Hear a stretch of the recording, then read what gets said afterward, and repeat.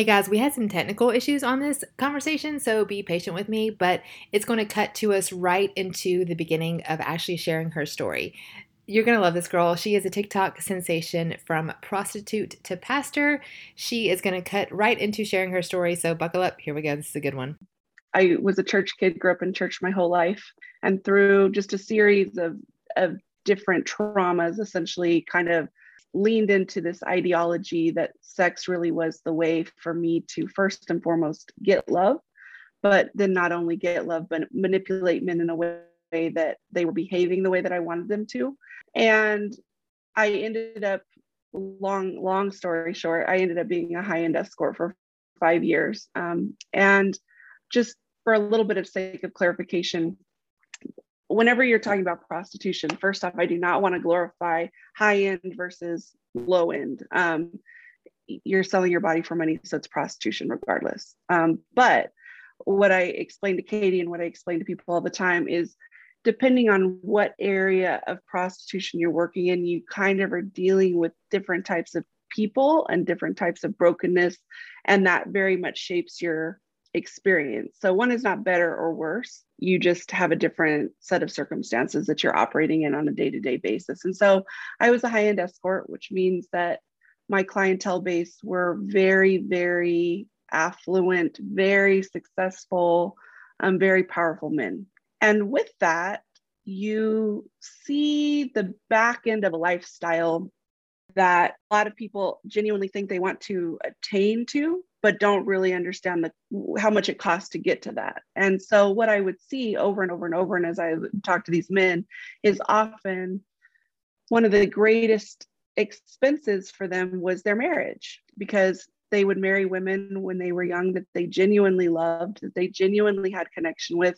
And then their career became such a huge part of what they felt they had to offer to their relationship, that then if anything went wrong, they were almost afraid to communicate with their wife about the hardship that they were facing, the stress level they were facing.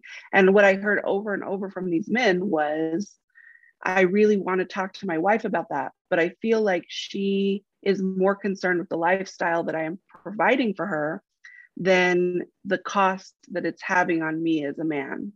And so what would happen then is you would have men who were starting to isolate from their wives, but men and women are designed to work together. Women are designed to be able to support and emotionally sustain men. That's one of our roles as women, from a biblical godly perspective. And so whenever that piece was missing, they still wanted that piece. And so what would often happen is the relationships that they would pay me to have with them would start out completely non-sexual.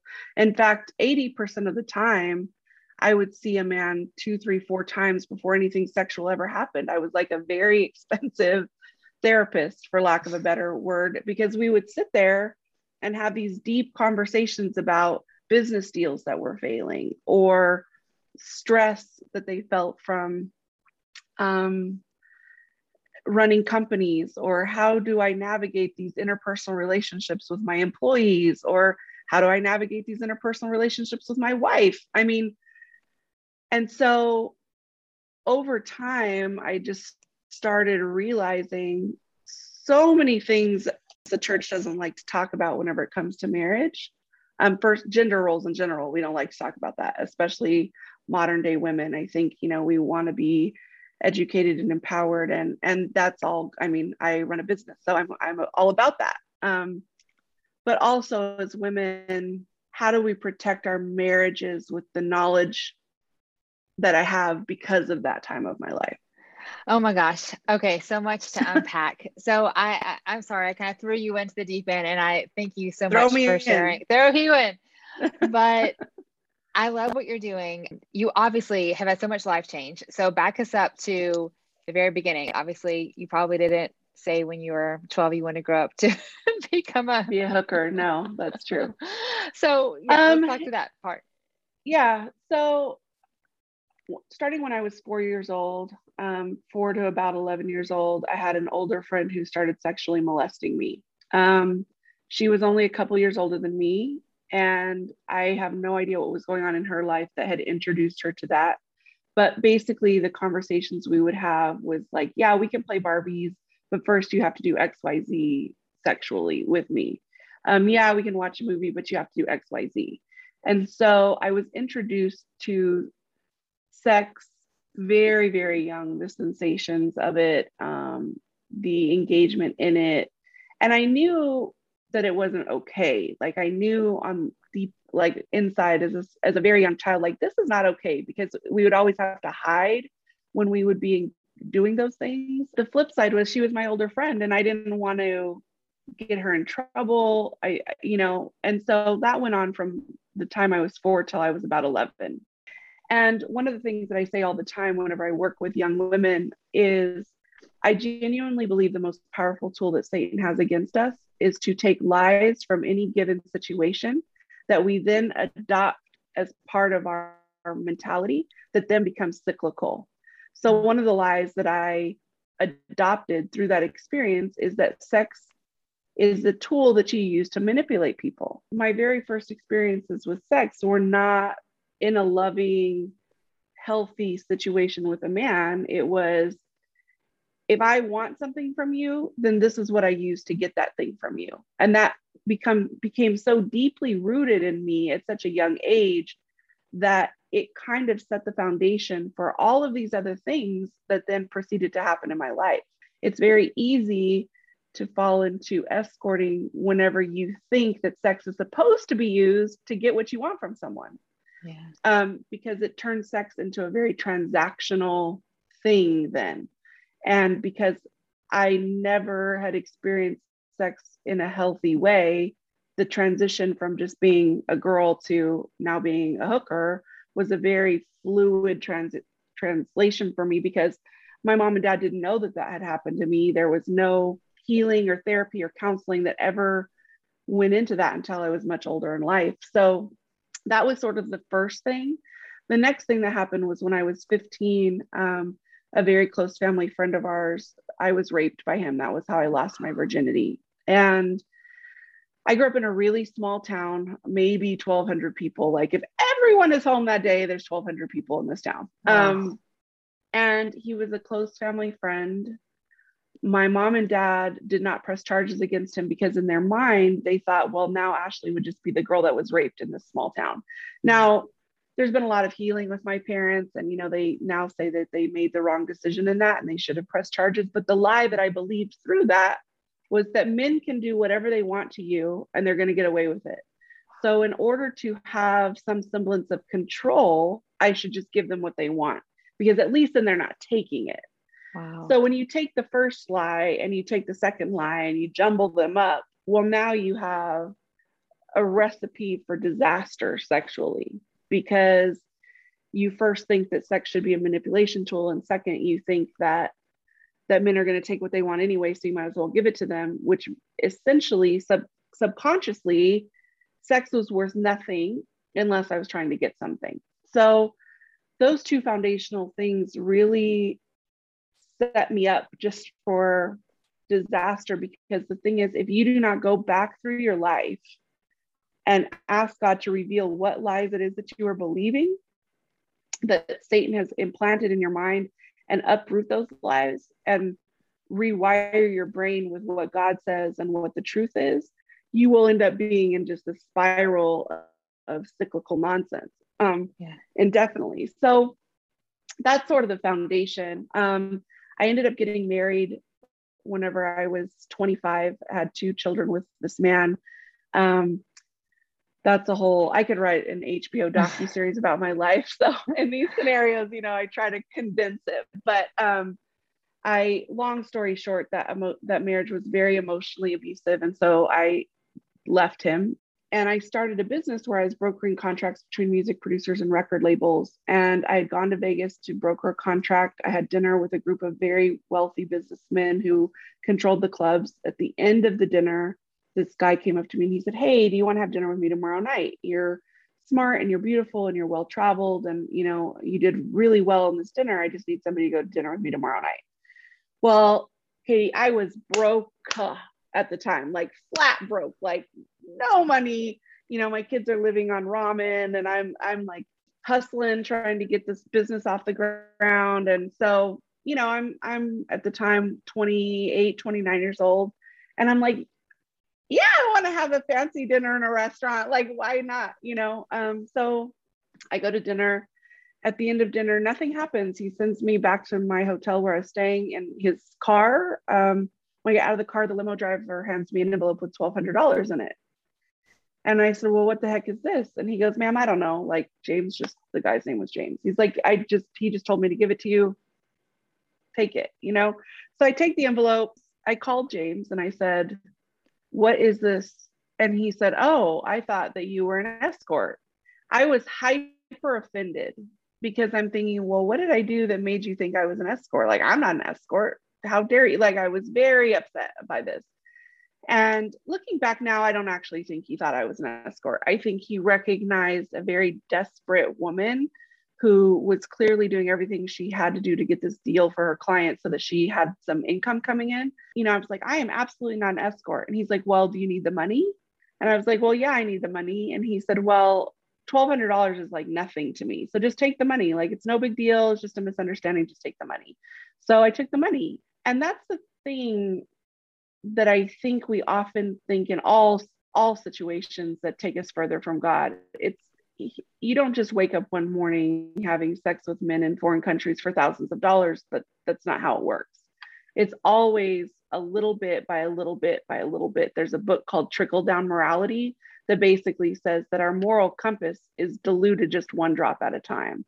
And so that was sort of the first drop of stepping into that lifestyle. So probably 3 weeks later, I get a phone call from him and he said, hey, I know you're starting this business.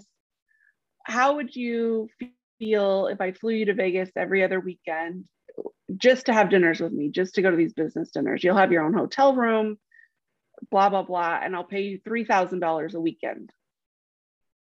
And I'm like, that's $6,000 a month, like to fly to Vegas, stay in a fancy hotel and eat really good food, like, and it's not sexual. Like, this is how I'm justifying to myself. Like, he's not asking me to have sex with him. He's just asking me to be a very expensive dinner date. And so I did it. And it started like that for probably 3 months. And then after 3 months or so, he said, well, hey, if I pay you $6,000 a month or $6,000 a weekend, so it's $12,000 a month, how about you just pretend you're my girlfriend when you're here? And we do everything boyfriend girlfriends do. The only thing is you can't date or have sex with anyone else while we're in this agreement. So he's like, I'm going to pay for you to go get checked from an STD perspective. And if you agree to do this, then you just have to agree that that's the deal. At first I was like, no. Then of course I talked to my girlfriends. Ladies, be very careful what girlfriends you get advice from. Yeah. Because you know how it goes. We'll be sitting in circles and we're like, well, shoot, I've slept with men for less, blah, blah, blah, blah, blah. Like, you know what I mean? Like, I slept with guys that I've never talked to again. And I mean, we could delve into that. That's the whole thing we shouldn't be doing. But, you have these conversations and they're like, Ashley, like, why would you not? Like, you're super busy. You don't really have time to date traditionally anyway. Like, that's $12,000 a month. Like, that's, $150,000 a year. Why would you not do it? You can use the money to build your business. And so I agreed to do it. And that was the entry point to all of the crazy nonsense. Interesting. You mentioned the difference in the high dollar escort versus others. The men were paying for exclusivity. And so I think that that's interesting too, because you're in a relationship, obviously not a great relationship or whatever you want to call it, but a relationship nonetheless with exclusivity with guys who, and you said none of us condone adultery, but like they were seeking, these guys are lonely and they're looking for companionship. And so they're paying you for that, which is sad in a lot of ways. It's interesting.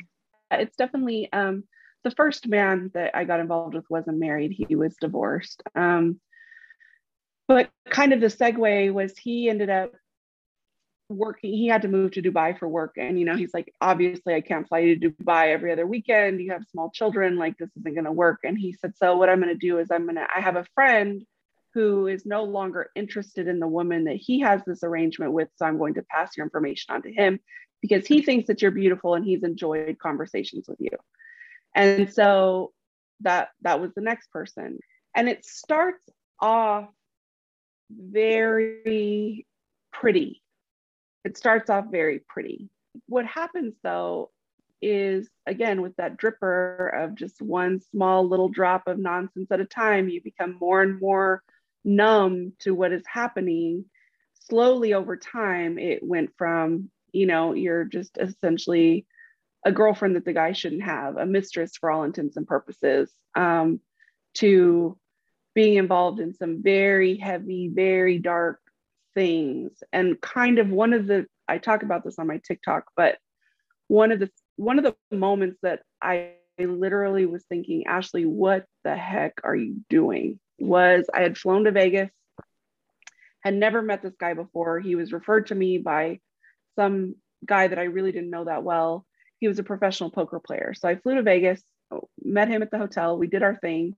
I was knocked out of sleep in bed, and he had gone downstairs to play poker. And probably 2-3 in the morning, I woke up from a dead sleep, just wide awake. And I felt in my gut, Ashley, you have got to get out of this hotel room. And so I put my tennis shoes on. I went and grabbed my ID and I went to go out the front door of this hotel room.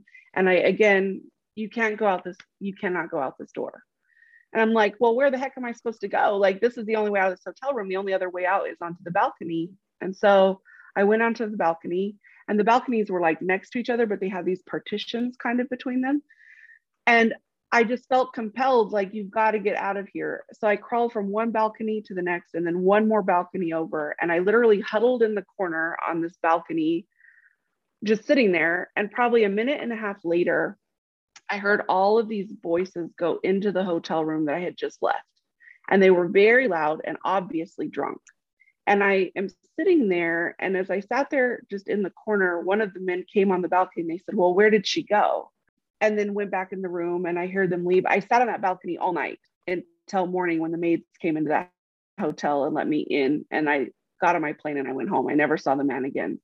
But as I sat there on that balcony, a couple things that I knew is, one, the God that I had been introduced to whenever I was a little girl, and I get goosebumps every time I say this, even in my mess, had never left me. And even as hard and fast as I was running from him, he was there.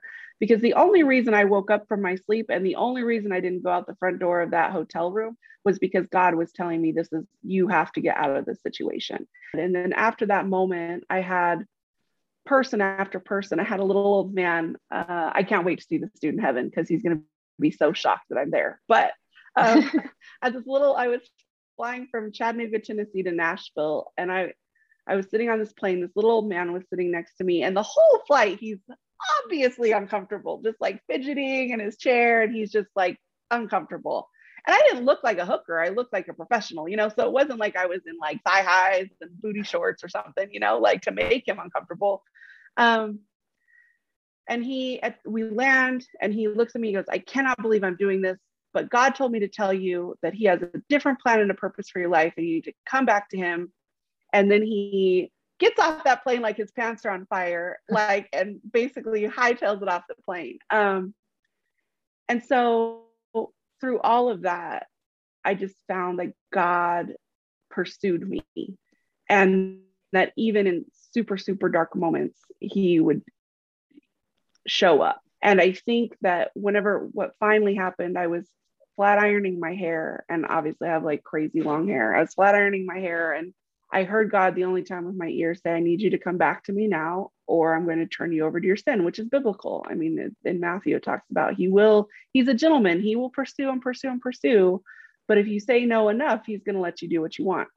And I knew in that moment that I could not, I knew enough about God that I did not want that. And so I Googled women's Bible studies. I hadn't been inside of a church in 10 years.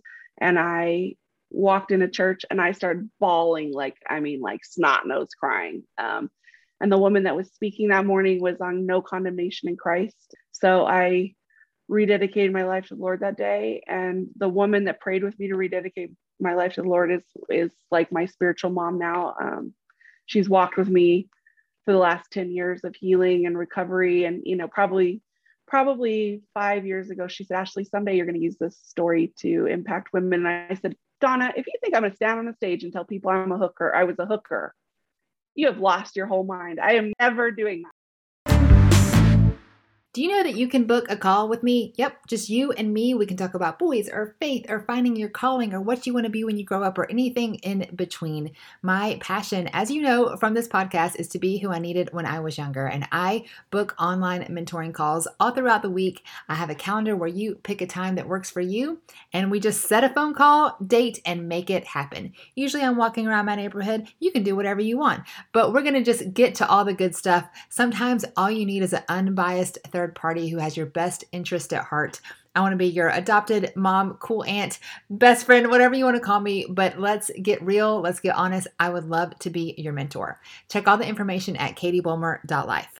And any young woman who may be listening that has something in her past that she's just not proud of, whenever you genuinely experience the transformative power of Christ, that girl doesn't exist anymore. She is not here. So it doesn't matter what you did, because all things have become new. And yes, it takes some time to transform your mind. It takes some time to retrain yourself to behave in different patterns. But the girl that, was an escort or was a stripper or was emotionally abusive or was narcissistic or whatever it is that you think disqualifies you from being used by God, that girl does not exist anymore. Come on. And soon as that became a reality to me, people will say, well, how is it that you're so comfortable? I mean, my grandparents know that I was a hooker. Like, there's no, obviously it took time to get there. Like, I didn't just give my life to Jesus and then march in my grandparents' living room and be like, oh, I used to be a hooker. Like, that's not how that went. But my point is, though, that whenever you genuinely allow Christ to come in and to truly transform you, then now what I have is the lessons that season taught me that I am able to impart to other women so that they can hopefully grow and change through that. But the shame and the condemnation and the guilt that is associated with those actions just don't exist anymore. And I want to encourage you that if you are thinking that you will always deal with those things, you don't have to always deal with those things. You can get to a point where you can say, but God, I did this, but God. And this happened to me, but God. I was sexually abused as a child, but God. I was raped, but God. I was in an emotionally abusive marriage, but God. I have 3 baby daddies, but God. Like, that but God piece is a very real thing, and it can be a very real thing for you. And so now my purpose really is to take the lessons that I learned as an escort and really empower women, both on their healing journey through the early phases of salvation and beyond, but then also speaking at conferences, women's conferences about marriage and ways to affair-proof your marriage because of the things that I learned from the men. Also helping human trafficking victims because I encountered that a lot, and now I'm a women's pastor for a church. So I love this so much. One of the things I think that is most magnetic about God that probably isn't talked about enough, or maybe just not really even understood, is, if you were to think about probably the most furthest away from church, that was you on those fancy yachts, being an escort, like you said, but God. And I just love how he uses our misfit, motley crew, clumsy, we fail and then we learn and then we get it right. Like, before I was a Christian, I used to think that the people in the Bible were the straight-laced, pearl-wearing, these are the people who got it right. And as I learned more about the disciples, as you said, the prostitutes of the Bible, all the people who have this, we use our different skill sets, we use our life experiences. And again, and it's messy and it's clumsy, but it is so beautiful and redemptive. And I think that that's part of the beauty of it, because it's not my power. It's not your power. It's not David or Bathsheba or Rahab. Like, it's not their power. It's the power of God in us. And I don't think we get that enough. I think they were like, oh, here's our spiritual heroes, or here's the pastor, here's the people who were doing it right. Yes, but we all have our mess and we all have this junk, and the way you are redeeming all of that darkness to now be in the light, like I can't get enough of it. I think it's so beautiful. Yeah. Yeah, that's 100% accurate. One of my favorite story in the Bible is Rahab, which I talk about on TikTok all the time. Like, I cannot wait to hang out with that woman whenever I get to heaven. Because I think she's just super, super dope. But in that story, one of the things that has always stuck out to me is, in order for her and her entire family to be saved, therefore the genealogy of Christ to be saved, because she's the mother of Boaz and she was in the lineage of Christ, she had to hang a red rope out her window. And that's what notified the Israelites that she was supposed to be saved. So that red rope is really, really pivotal, because theologians, so I'm actually getting a biblical theology degree at the moment. Theologians like to talk about, oh, it represents the blood of Jesus, la, la, la. Yeah, it does. But I think God is also very practical. And practically, what she used that red rope for was to notify people that she was a hooker. She would hang the red rope over her door, and that's how men knew that they could go there to find a prostitute. So in order for her and her entire family to be saved, she had to own who she was. And that realization was so pivotal to me and my journey from a testimony perspective, because things that you own and things that you allow God to fully redeem no longer have power over you. So if somebody comes up to me and says, I heard you were a hooker, I'd be like, yeah, what platform did you hear that on? I sure was. Squashed. Yep. Immediately squashed. But Satan likes us to hide the things that we're most ashamed of, because then we're afraid to talk about the goodness of God for fear that the darkness that is within us that we are hiding will be exposed. So whenever I read the story of Rahab and I see that she had to, first off, own who she was so that her savior could come and save her, but through that salvation, save an entire genealogy of humanity, it all came down to whether or not she chose to own who she was. Did she choose to own what she had been involved in? Because she could have been like, oh, I don't want my grandma to know I was a prostitute. I'm not hanging this cord out the window. And then they would have all been destroyed. Yeah. And I think that we all come to a point in our walk with God where there's things that we just don't want people to know about. And we have to, I'm not saying that you need to get on TikTok and talk about it like me. Like, I think that's something that you have to be called to do.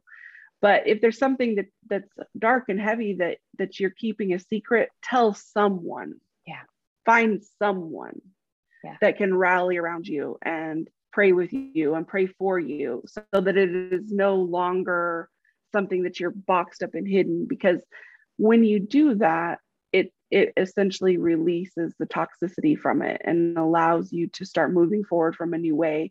So that's why I love Rahab so much, because she owned who she was, and it led to salvation of entire generations of people, myself included. I mean, I probably wouldn't be sitting here if that red rope story wasn't, shout out to Rahab. So. The first time I did Disciple Now, I was like, I don't know, 23 years old, and I was teaching some middle schoolers. And it's so funny. Like, they came back from the weekend. What did you learn? And that was, we learned that one of the great grandmothers of Jesus was a prostitute. Like, that was But again, how beautiful that God uses the misfits and the prostitutes and the sinners and all of us are a mess for his glory. And I can't get enough of it. You said something I want to make sure we unpack, and that is affair proofing your marriage, because of your unique perspective in seeing affairs, really, kind of the underbelly, so to speak. Talk to me about that. Yes. I think the first thing that I noticed over time was that most men do not have affairs because they're assholes, pardon my language. That's not, I would say probably 90% of them genuinely feel conflicted. And I think as now, I've been married to a man that had an affair. It's devastating. It's super painful. It's awful. And so through that pain, it's very easy to be like angry and spiteful and pointing fingers. And But most of the time, the men, it was something that they weighed out for a very long time. It wasn't just let me find an escort one weekend. This was something that most of them mulled over for months before they actually took the leap of going down that path. From an affair proofing your marriage perspective, we usually have a pretty solid chunk of time where we are able to turn that ship if we're paying attention and if we're willing to be honest with ourselves. Yeah. The next thing is what I would hear over and over and over is men would say, I do not feel emotionally safe with my wife. Ugh, that breaks my heart. Because what I would hear them say is whenever I am emotionally vulnerable with her, she will take what I say and weaponize it later. If I tell her that, you know, I'm floundering in business, she'll be supportive in the moment, but 3 weeks later, whenever we're fighting, she'll be like, well, you're not even good at business. Like, you lost this huge deal, la, la, la. So they weaponize the thing that's stressing the man out. And this will happen over and over and over to the point where now he's so hungry to have an emotionally safe space that now he's seeking something completely outside of the confines of his marriage. And that's not really what he wanted to do. Most of the men that I was with did not want to leave their marriage. They love their wife very, very much. But men are very capable of mentally compartmentalizing their life. And so you have the wife family box over here. The wife family box is very painful. So I'm just going to get this safe zone where I'm able to say and do and be whatever I need to say and do and be, so that I'm able to better function in this unsafe zone over here. And that's really how their brain works. Yeah. It's never at least in my experience with the men I was with, it was never about, I want to leave my wife for you. It was really, if I don't figure out a way to have an emotional connection with someone, I'm going to completely lose it on my wife, and then I'm going to lose my wife. So in their mind, good, bad, or otherwise, they were really trying to figure out a way to protect what they loved the most, because their wife was not helping them protect it. Mm-hmm. And I already can hear, like, I hear haters, like, I can hear it, because women don't like to hear these things. But ladies, like, if you want to have a successful relationship, you have to be your husband's safe space. You cannot weaponize his mistakes or the things that he's struggling with, because then he's not going to tell you anything. And not all men are going to go to the extreme of hiring an escort, but he's just going to pull further and further and further away from you. And then you're setting yourself up for disaster, whether it's through an affair or just a life of lack of emotional connection or lack of intimacy. And I don't mean sexual, but like true intimacy of genuinely knowing your partner. It's a lot. Yeah. Wow. You have such a unique perspective. And again, I think that, you know, I'm sure there's people who have studied affairs. I'm sure there's psychology behind that. I'm sure there's a lot of different angles. But again, this clumsy misfit way God can use anyone, you know, this unideal way of kind of being part of that affair, but yet you saw this genuine heartbreaking side and have such a unique perspective. And I'm glad that you can share that with women now to kind of help prevent that happening in the future. Yeah. You know, so I'm single actually. So I always feel, but I have been married, and I always feel kind of funny giving married women advice on marriage, because I'm in fact not married. But from that vantage point, just seeing men also, after they would engage with me, they would be so incredibly broken. Mm. And then they would put on this bravado and go home and pretend like everything was fine. I don't think that that's just the case with escorts. I think sometimes men mask that pain or find outlets through alcohol, or they find it through, you know, golf. Like I had a guy tell me, like, I tried really hard. Like, I was trying, my outlet was always just to go play golf, because she didn't want to hear me. So I would just go play golf, and I'd think about the things that I was doing, like at work, and like try to decompress that way, just so that I wouldn't lash out at her, la, la, la. And she would just hound me all the time about me playing golf. Like, well, in my mind, I'd way rather my husband decompress playing golf than playing golf with Yeah. someone else, you know? And so I think as women, especially if your husband is in a super high stress environment, police officers, firemen, CEOs, executives, like anytime that they're just carrying a really heavy burden, you got to give them space to healthfully deal with what they're dealing with. And then when they do open up to you, do not just listen to them. Tell them it's going to be fine. You know, tap into just the nurturer that's within you, and make sure that you are affirming them. Another thing that I would hear a lot was whenever men would have huge successes in business, they would call their wife and be like, babe, I just landed this huge deal.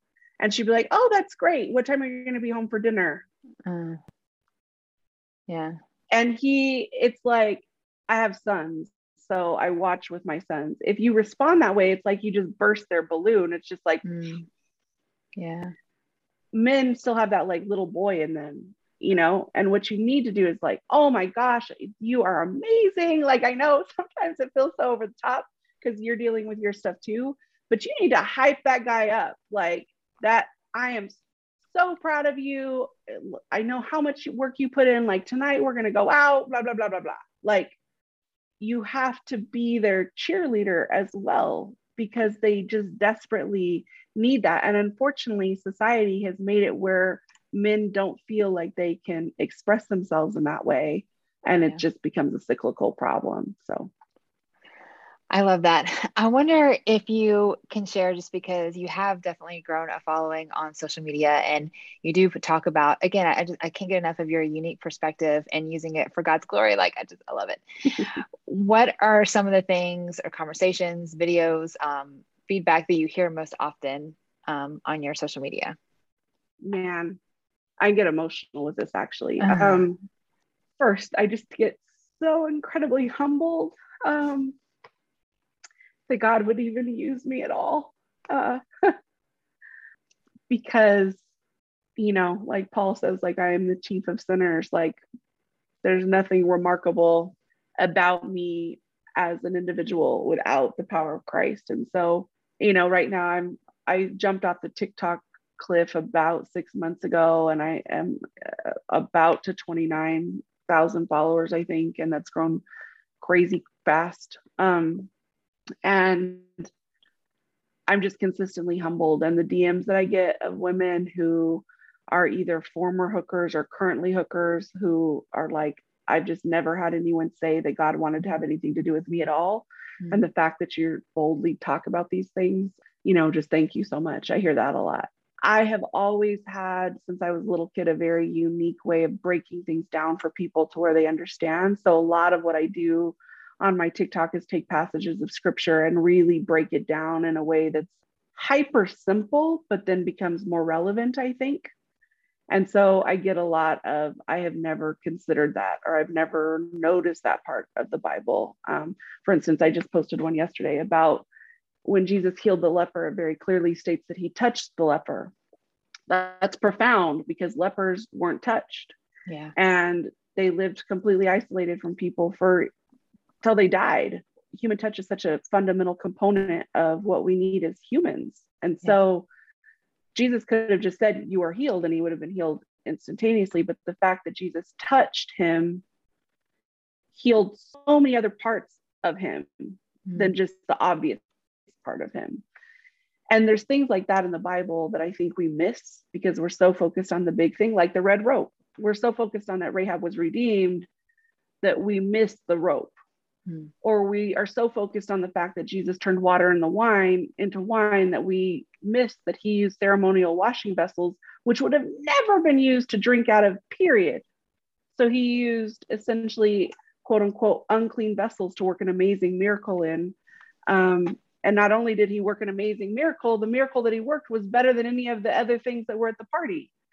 And that's what he wants to do in us. Like, he comes alongside of us, and regardless of how messy our vessel is, he wants to use it to create something that's better than what we would have ever expected. And so a lot of what I do on TikTok is people saying, I've just never considered that, or I've never looked at that, or I've never notice those details. But I'm an analyst professionally, so I think that that's part of it. I analyze everything. And so, God, it's also amazing to me how God literally uses every single part of my life.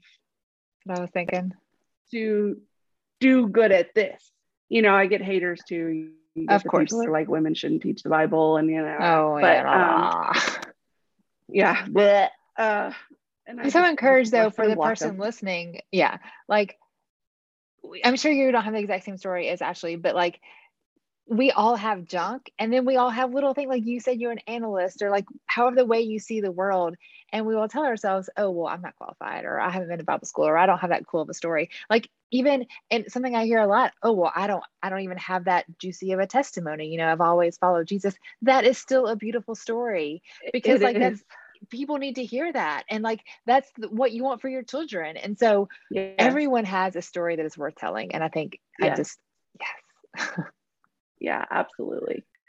And so one of the things that I am so thankful for is that first and foremost, God promises to restore what the locusts ate, and locusts have eaten a whole lot of male relationships for me. But in the last season of my life, he's also surrounded me with some of the most godly, supportive brothers that are like my biggest cheerleaders.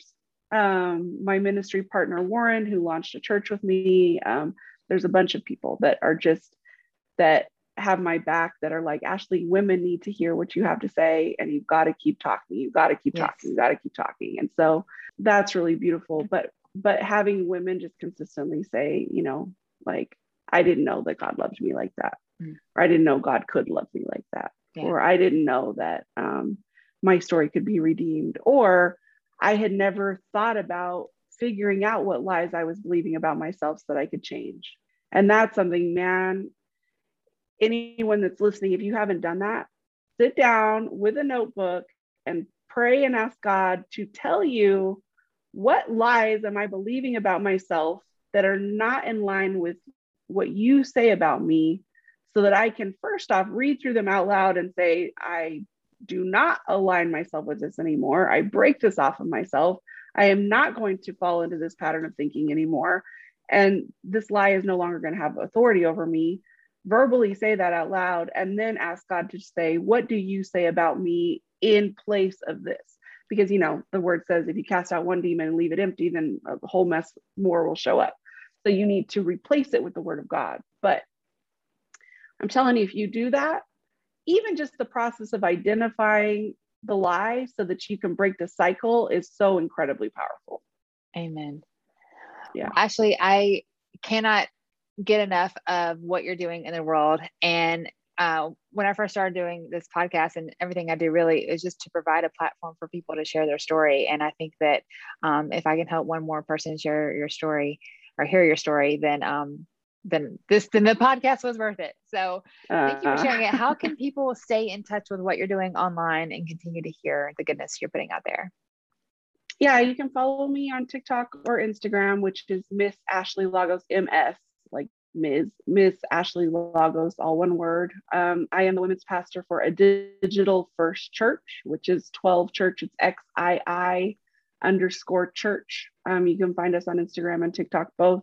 Our platform really is, we put out 12-minute sermons every single week. We film them in really bizarre locations, burnt out buildings and train stations and Ferris wheels. And because we're really targeting young people who want to connect but live in the digital space. So and then we have online Bible studies with 12 on Tuesday nights every week. So you can find me there. If you DM me on any of those things, I will myself respond. I respond to every single one I get.